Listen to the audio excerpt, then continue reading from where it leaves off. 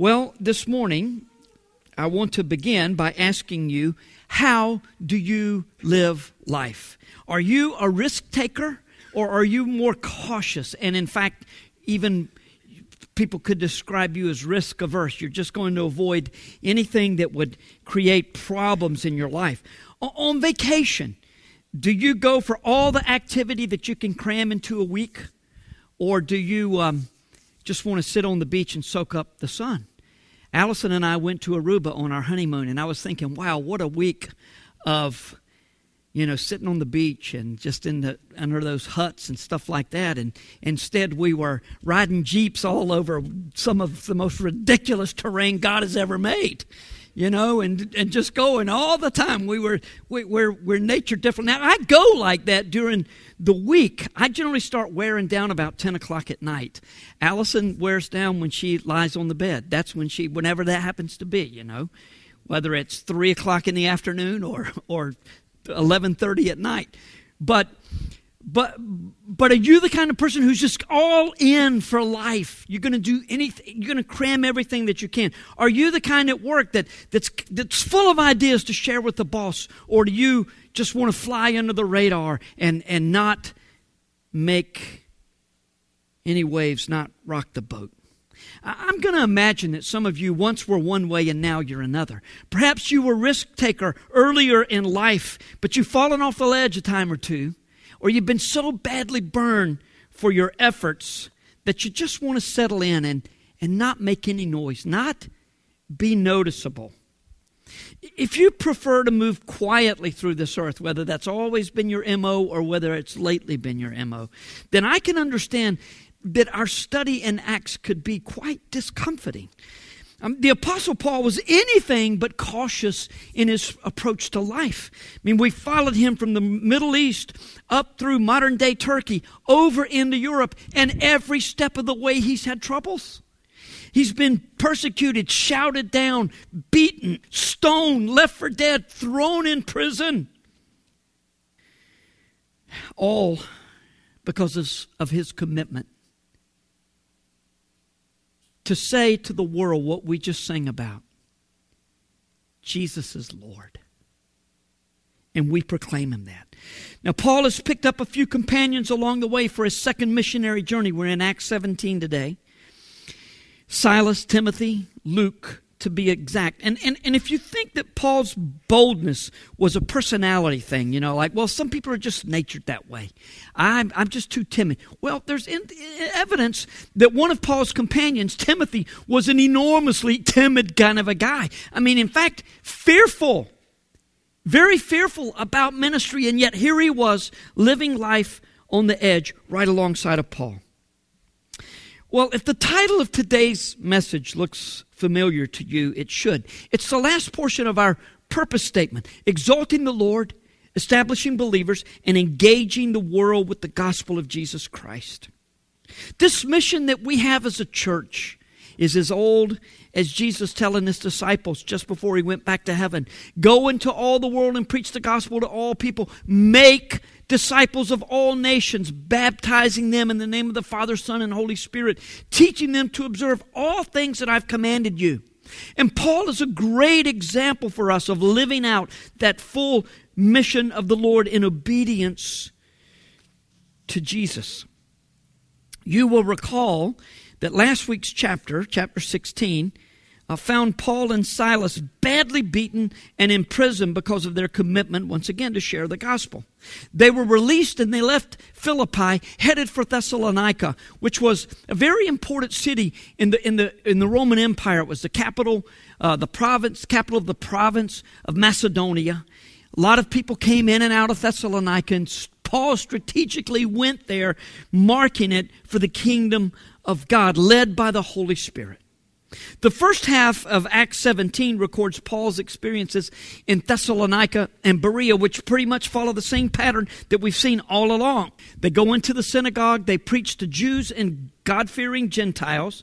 God-fearing Gentiles come to the Christ in fairly large numbers. The Jews get jealous.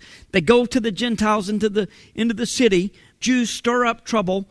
Something bad happens and they get out of town. A lot of times by dark of night or thrown out of town. and they move on to the next city. But a church is established in those towns, and the gospel takes root, and the word of the Lord begins to move. Now, a lot of this starts in the synagogues, and I just want to say a word about our church here at Grace. Because of spring break last Sunday, this Sunday, and today springing forward, our numbers have been small both weeks. A lot of people that are not here that normally are typically here. We're going back to one service on Palm Sunday, but between now and then, we've got an opportunity to fill up a lot of seats, and even when we go back to one service, we're going to be full, much fuller, but probably not totally full when the students leave. Our student numbers have been dropping, and I'm challenging everybody to start bringing friends and neighbors and acquaintances to church where the gospel is being preached. When I first got here, I was going through the Gospel of John, and I went back and counted the number of messages, 57 messages through the Gospel of John. But every single week there was the call to believe in Jesus as the Christ. Every week that we're going through the Gospel or the book of Acts, and we're not going to take nearly that many, about half that many, and we're going to spend in the book of Acts. But every week the gospel message is going forth, and the call to believe is there, and we need to be bringing people into this place. It's the first time, this last year or so, it's the first time in all the years, in the last 14 or so, that our student numbers are dropping. Sean and David assure me that it's not that they're going somewhere else. They just are not coming to church. These things go in cycles. And I've always expected that. But our numbers so far with the students have been going like this, and all of a sudden they've dropped off. Students, encourage your friends to get in here, to get here under the sound of the gospel. And you got to, be a little more creative than that. Say, hey, you need to go hear the gospel at church on Sunday. But all of us need to be inviting people, because this is where the gospel is being preached. I'm not up here every Sunday, so I can say that a good word is being given from this place. And it is a good word because it's from here. We're not making stuff up. It's not philosophies of men as we'll be thinking about today. But it's the word of God going forward. In the first century, Paul would go into the synagogue and the numbers would swell. And a lot of people came to Christ, and the church would be established, and he would move on. Well, so that's our challenge, to begin to work at filling this place up again. The second half of Acts 17 gives us a great model for engaging those who know nothing of a Christian worldview, as Paul engages in this chapter the philosophers at Mars Hill. So here's the way we're going to look at our text. There are a few truths that are already on the screen that we're going to think about a little bit more in depth just now before we read the first 15 verses of Acts 17. And after we do that, and after we read the text and after prayer, we'll settle in and examine Paul's witness to the pagan philosophers in Athens, found in the second portion of this chapter. But let's think a little more about those first 15 verses. In addition to the pattern that Paul had of going into the synagogues, preaching, and then moving out to the city, there was method in his madness. And some people would think you've got to be mad to continue preaching the gospel after all that's happened to you. But Paul had a method of sharing the gospel, not only a pattern that he followed in the places that he went, but as he shared, he would first reason with the listeners from the scriptures. The Greek word translated reason is the root for our English word dialogue. In other words, there was a good deal of give and take. We think about Paul in most of these places just going and he stands up and he preaches the word. But there's a sense that there's a great deal of give and take going on, dialogue back and forth. People are asking questions. He's probably asking them questions in a Socratic method that he's going to employ here with these leaders in just a little bit. But there's reasoning going on from the scriptures. He's helping them to make sense. And then Paul would carefully explain the gospel so that they understood it. And last, he would prove that Jesus was the Messiah by putting Old Testament scriptures like Psalm 22 and Isaiah 53 alongside of the recent events in Jerusalem where Jesus had been crucified and buried and resurrected. And he would point to witnesses of the resurrection, of whom he was one. He would say, look, if you don't believe my vision on the road to Damascus, I got 500 people I can tell you who saw Jesus crucified, and they saw him in his resurrected state. And they saw him in all kinds of different circumstances. And he told us about this scripture that had pointed to him, and it's clear to us, and we want to share this with you so that you can know how to be saved.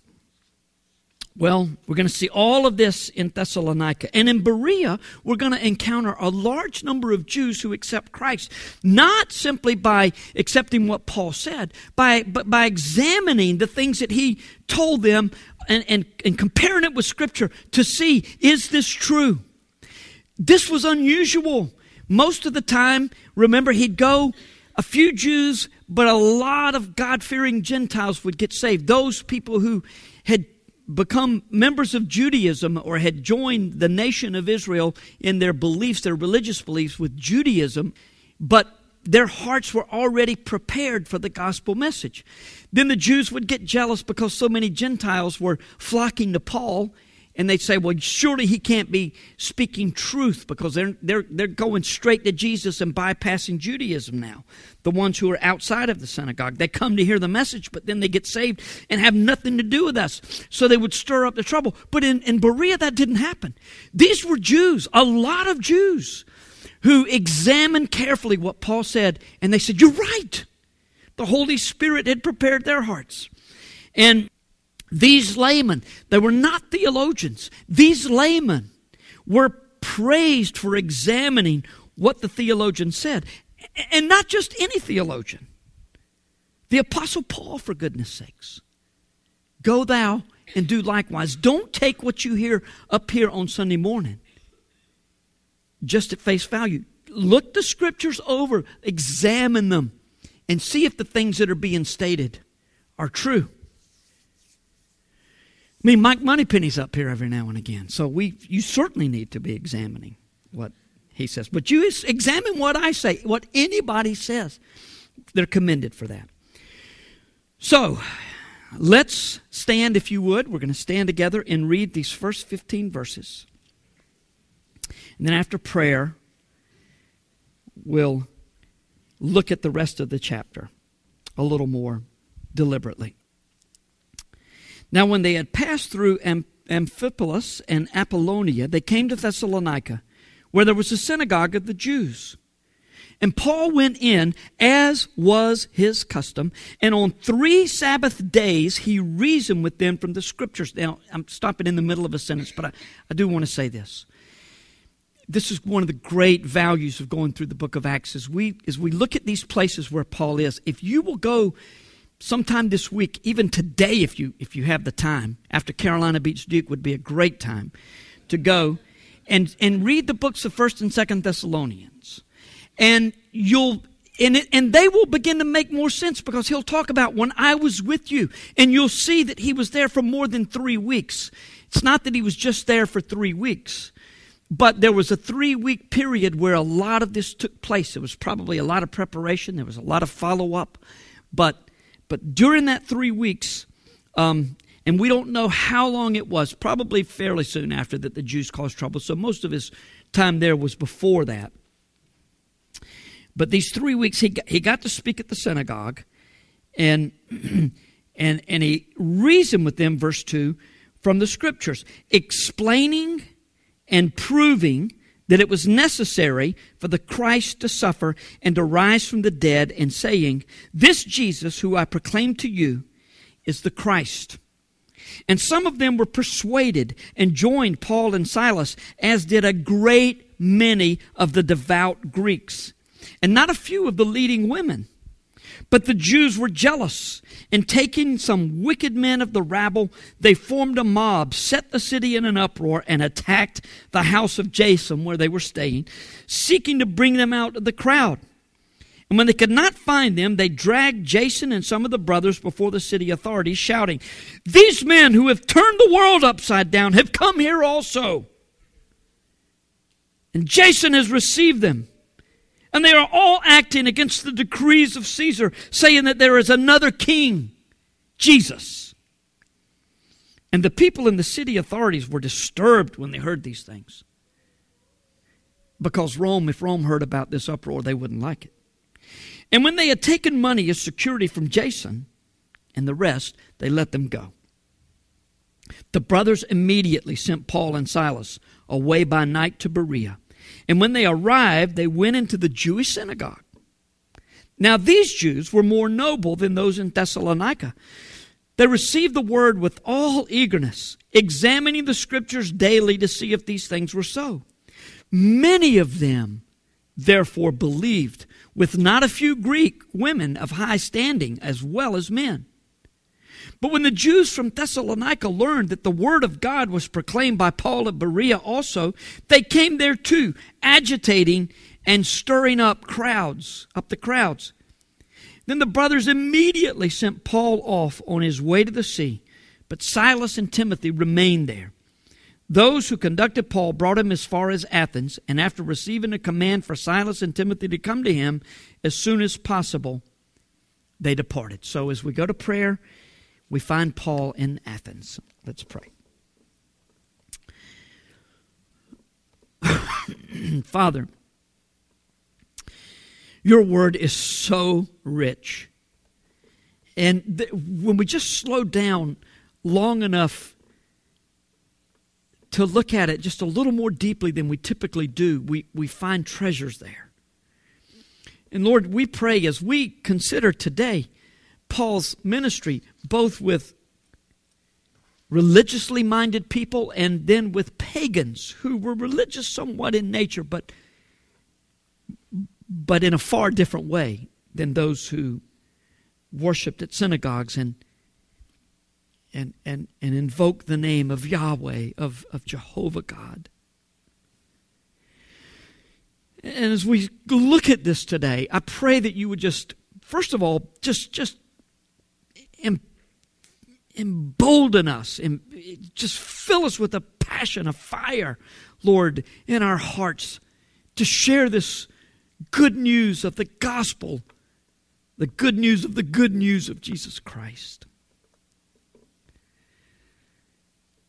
And give us wisdom as we consider the ways that you led your servants in those early days to do so. We pray in Jesus' name. Amen. Thanks, and be seated.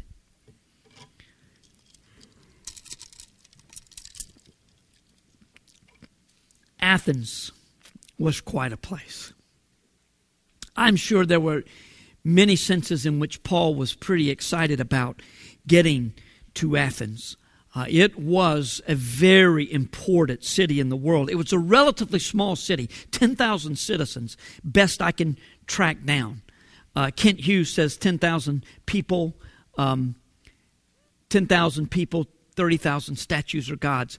As best I can track down, there were 10,000 citizens, and I'm sure there were more than that who lived in Athens. But just consider that as a small place when you compare it with Antioch of Syria with 500,000 people. We were talking about that place not too long ago, the third largest city in the Roman Empire. Yet, it was important. Scholars from all over the world moved to Athens because it was the intellectual center of the Western world in that day.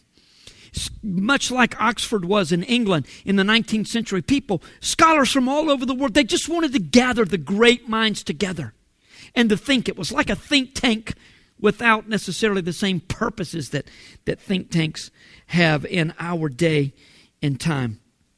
Although the Romans ruled the world, they loved all things Greek. And there's almost no question that Paul appreciated the beauty of the city, and he understood the weight and the magnitude of its importance. But what really affected him was the spiritual condition of the people in that city. Verse 16. Now when Paul was waiting for them in Athens, his spirit was provoked within him as he saw that the city was full of idols. Paul's spirit was deeply grieved because of the idolatry all around him.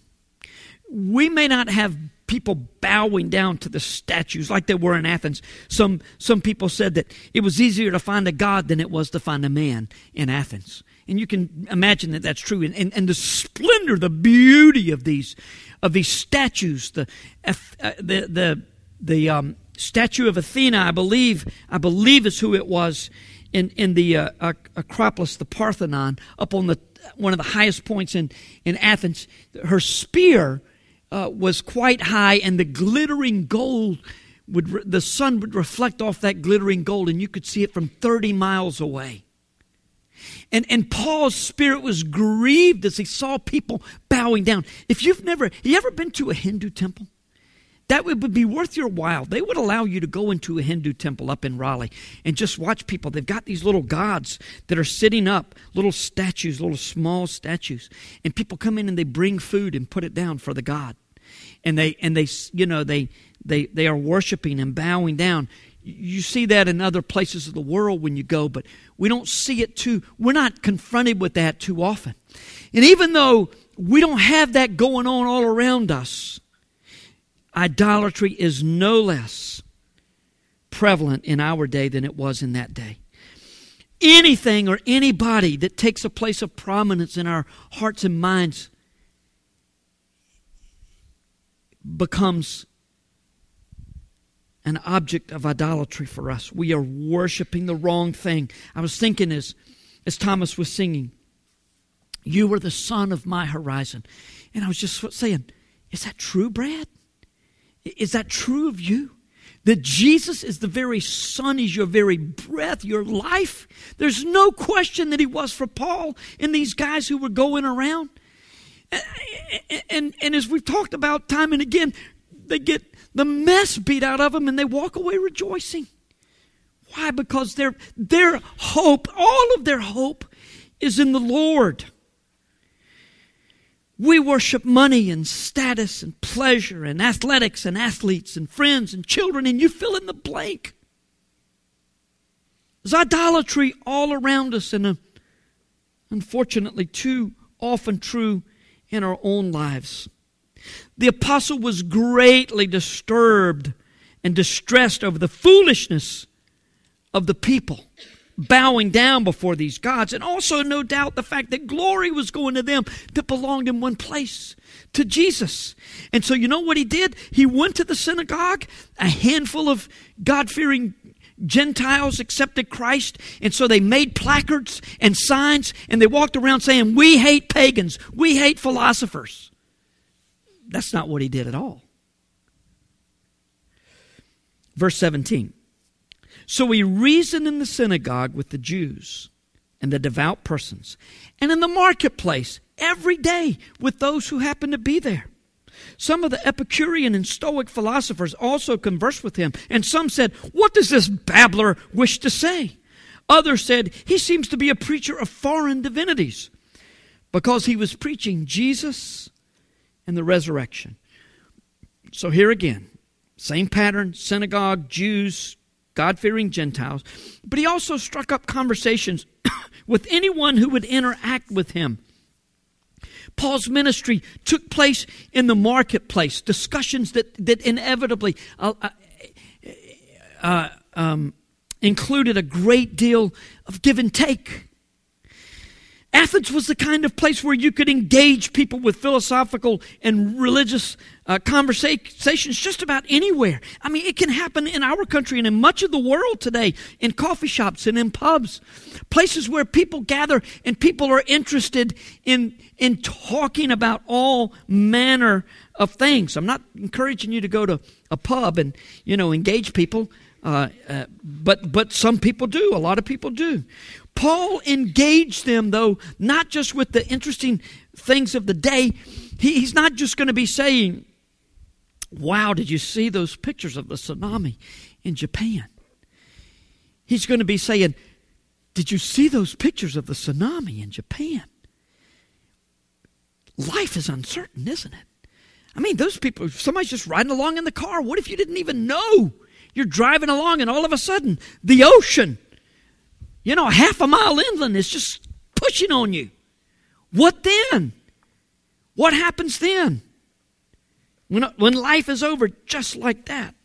He engaged people with the gospel. Now, just a word about these two groups that are mentioned here, Epicureans and Stoics. These two groups represented the extreme ends of the philosophical spectrum, but their extreme views didn't keep them from attracting a large number of followers. People lined up in these two camps primarily, and then there were lots of other different philosophies in Athens, but people generally moved towards one or the other. Epicureans believed that everything happened by chance. There are gods, but they are so far removed they could care less about what's going on here. And death is the end, so you may as well live for everything that you got today. Then it sounds like a good recipe for a party, and party they did. Then you've got the Stoics, who were just about the opposite. They didn't believe in parties. I mean, they were absolutely against them. We all know the word Stoic. When you think about Stoic, you think about this. Well, Stoics were really sought. Apathy was the thing that they valued. Just don't be bothered by what happens in the world. Be disciplined. It's your fate. Accept your fate that's been given, that is before you. This is your fate, so you just have to live and do it without complaining. Don't allow these destructive emotions of anger and happiness to distract you from just living as you're supposed to. Now, those two philosophies may seem ridiculous to you, but most of the intellectual people of that city, smartest in the world, believed in one of those two. And when you think about it, there are traces of those in our day. I mean, there are a lot of people that are party hardy, And then others, of course, who say, no, they're disciplined, but there's no really reason for their discipline. They just say, I don't want to live that kind of a lifestyle. It's not good for you. They're moral or moralistic even. If I had been alive in the first century, and if I were without Jesus today, I'm an Epicurean. A lot more than I'm a Stoic, I can promise you. I'm going to be partying until the partying catches up with me. Then I might become a Stoic. Paul engaged both of these different types of philosophy and philosophers of that day, these pagan philosophers, with the gospel of Jesus. When members of the group called Paul a babbler, they were accusing him of stealing other ideas to form his own religion. The word babbler literally is translated seed picker. Like, what does this seed picker say? And he picks a seed from this religion, and he picks a seed from this religion, and he comes together. But there were other people who said, no. There's something interesting here.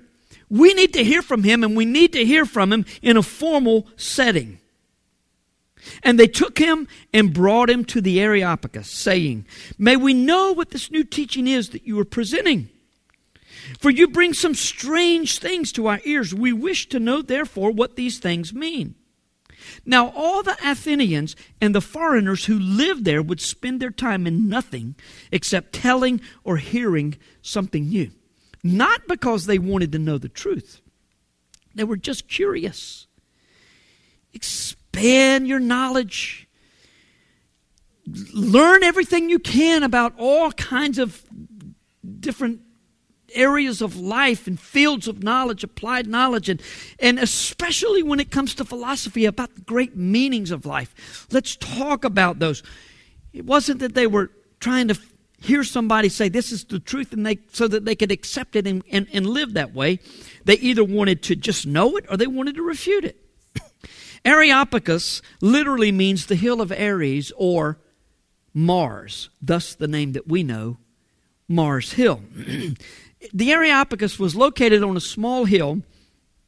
If you've been to Athens, you know where it was. And above it is the Acropolis, and on which sits the Parthenon. This great, magnificent temple where many gods were in there. There are gods all around Paul in this place where he's meeting before this council, the lower city, just a little bit of ways. And this council was quite elite. There was an elite group of people. They regulated the intellectual and religious practices of the city. But Athens was no ordinary city. And this council was not comprised of ordinary men. It would be fair to say that the intellect of this group was unmatched anywhere in the world. Some of the most brilliant people in the world sitting there, and just to stand before this group would have been considered quite an honor for a lot of people. Paul had a purpose when he was there, and his presentation is quite spectacular. So Paul, standing in the midst of the Areopagus, said, "Men of Athens, I perceive that in every way you are very religious. For as I passed along and observed the objects of your worship, I found also an altar with this inscription, 'To the unknown God.' What therefore you worship as unknown, this I proclaim to you." Now let's stop right here before we go any further in this defense of the gospel, this presentation of the gospel. It's important to understand that Paul had been interacting with these people for several weeks, months, who knows how long. And he had been sharing, already been told, the gospel of Jesus and the resurrection, or the life of Jesus, been preaching Jesus and the resurrection. So he'd been sharing the gospel with them. They knew all about what he believed about Jesus at this point. It's also important to recognize that this is a summary. It's a synopsis of what Paul said. Luke didn't record the whole thing, just like all of Paul's sermons involved, and Peter's that you read in the book of Acts, surely were longer than what was preached. Many times those sermons probably went 45 minutes to an hour long, and we just have what appears to be a long sermon to us when we're reading through the book of Acts, but really it's just a synopsis. So we don't know all the things that Paul said, but speaking about the resurrection later, as he does, it's very likely that even in this council setting, this setting before the council, he preached the life and death of Jesus, because he talks about the resurrection. And Luke would assume that we would understand that as he wrote that. Paul began his presentation by finding a point of contact. You are very religious. That's great. You have an altar to the unknown God. Good news. I'm here to tell you about this one true God that you worship and you don't know about. This was quite bold. I mean, Paul was telling these enormously intelligent men that they were ignorant. And not only that, you've got no excuse for being ignorant. The God who created this universe has revealed himself to all who have spiritual eyes and ears. Eyes to see, ears to hear, hearts to understand. And he's not some statue, no matter how ornate. The God who made the world and everything in it, being Lord of heaven and earth, does not live in temples made by man, nor is he served by human hands as though he needed anything, since he himself gives to all mankind life and breath and everything. Do you think this struck a chord with these extremely intelligent people sitting there? Don't you know that they had to wonder, is this really? I'm worshiping a God here? He really created the world? He's responsible for all that goes on? And what makes my God any better than any other God? Surely they thought that, and I would imagine that Paul had engaged them in the marketplace, or even here, it's running through their minds. Paul is saying, God created man in his image. These statues are the reverse of that. It's man creating God in our image. We make him manageable. We domesticate him, and he will not be domesticated. You cannot bring God down to our level. He's not like that. Verse 26. And he made from one man every nation of mankind to live on all the face of the earth, having determined allotted periods and the boundaries of their dwelling place. You think look, God created one man, and from Adam all people come. And you think that you just do anything you want? You've moved here from Athens, from all over the world? No, God is the one who brought you here. Verse 27, that they should seek God in the hope that they might feel their way toward him and find him. That's what all these statues are. It's your attempt to get to God. It's that God-shaped vacuum that Augustine and Pascal have articulated. Paul saying it first. You're feeling your way to God. He's designed all of this so that you will seek Him out. Yet He is actually not far from each one of us. And then Paul does a pretty amazing thing. He finds truth in the poetry of the pagan Greeks of old, some dating back as far as the 5th or 6th century BC. And he employs it in his argument. For in Him we live and move and have our being, as even some of your own poets have said, for we are indeed His offspring. Ravi Zacharias talks about when you're engaging people of a different religion with the gospel, it's always good whenever possible, especially with Muslims, to find points of contact and to say, you worship God, the one God, I worship one God. No, you worship a Trinity. Well, let me explain that. Let me explain that we understand this to be, and the New Testament writers who clearly believe that Jesus was God also believe that this is one God. He manifests Himself. He's got 3 persons, but He's one nature. So, always find a point of contact whenever you can, and Paul finds it in pagan literature. All truth is God's truth. That doesn't mean we know it's truth because it's stated so in Scripture. There's another place in 1 Corinthians 15:33 where Paul quotes a pagan playwright from years gone by, saying that evil associations corrupt good manners. In other words, be careful who you associate with. It'll mess your mind up and it'll mess the way you live up, because we always live on the basis of our beliefs. So our knowledge of the world that goes outside and extends well beyond what we understand from Scripture is always helpful. All the time students talk to me about a class, I hate this class, it's the most meaningless class. When am I ever going to use this? And I say, you have no idea when you're going to use this. If all of your life is about preaching the gospel, you have no idea when you're going to use the information that you receive now. So study well, study hard, learn everything that you can learn. I need to say that next week when the students are back, I think. But you never know how God is going to lead you to use your knowledge in a gospel presentation. Then in verse 29, being then God's offspring, we ought not to think that the divine being is like gold or silver or stone, an image formed by the art and imagination of man. Here again, who is created in whose image? Don't get it backwards, Paul says.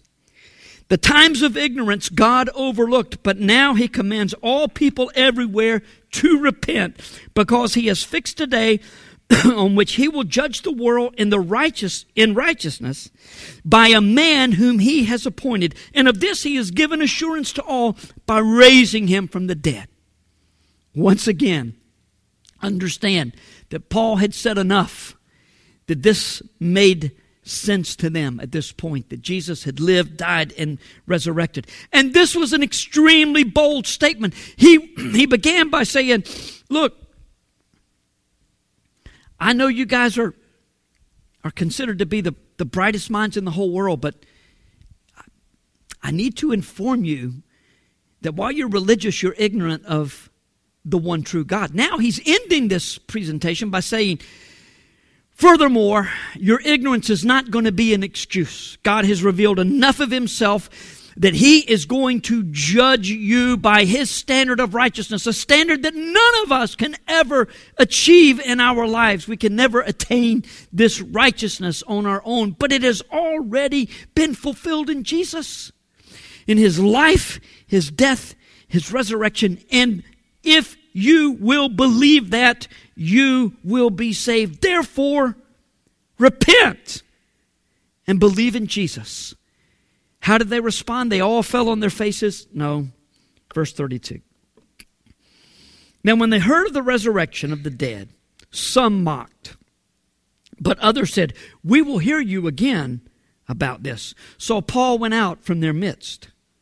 But some men joined him and believed, among whom were also Dionysius the Areopagite and a woman named Damaris, and others with them. In other words, that was enough said for these narrow-minded geniuses. Was it conviction from the Holy Spirit that caused them to shut him down? Okay, Paul, that's enough. You know what it's like to be dismissed, don't you?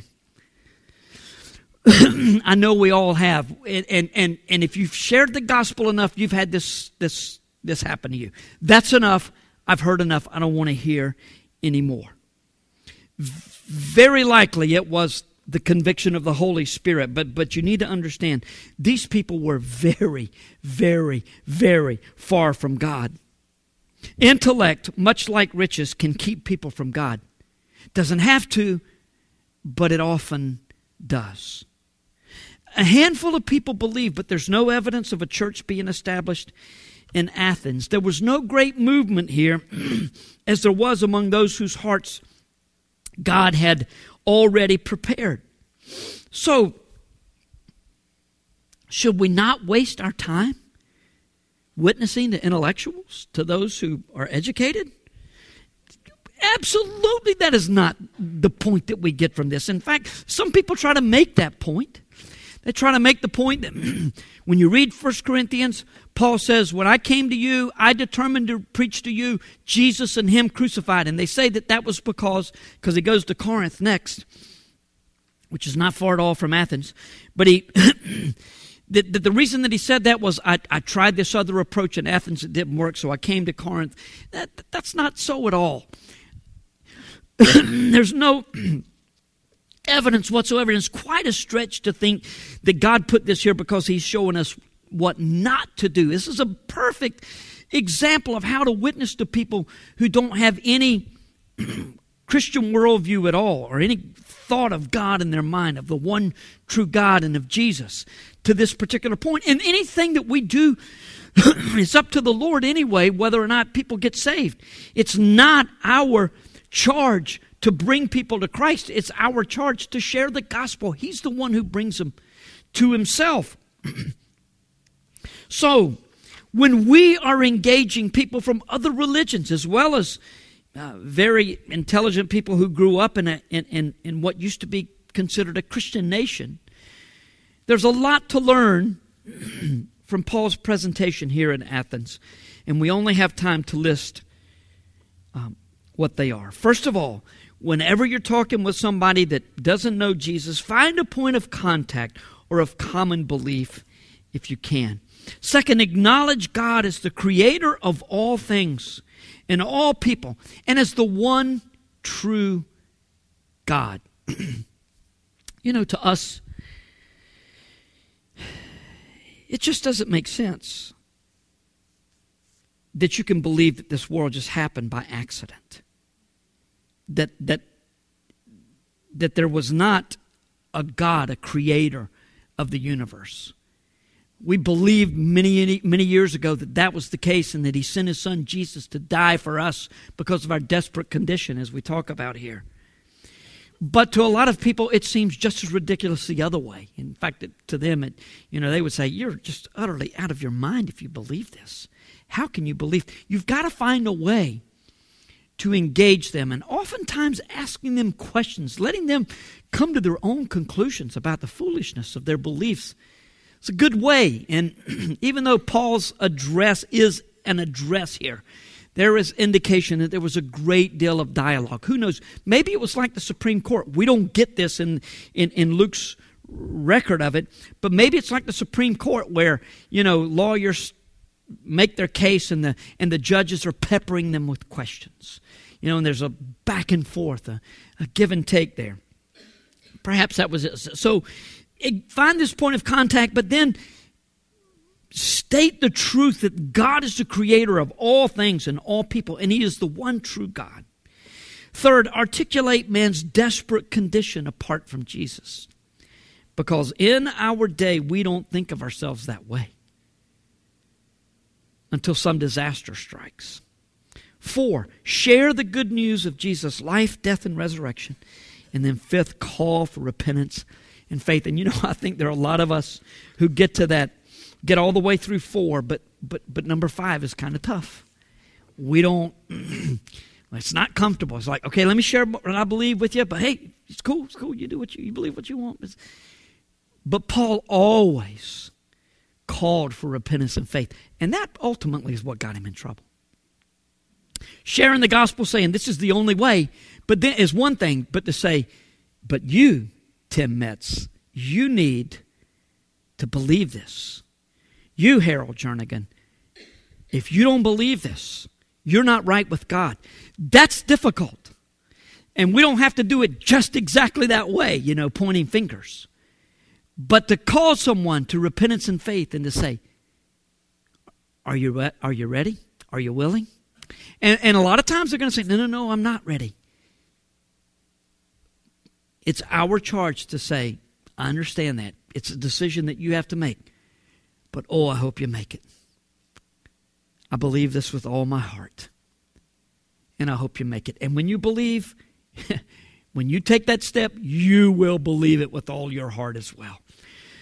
So let's engage the world with the gospel of Jesus Christ. What a privilege.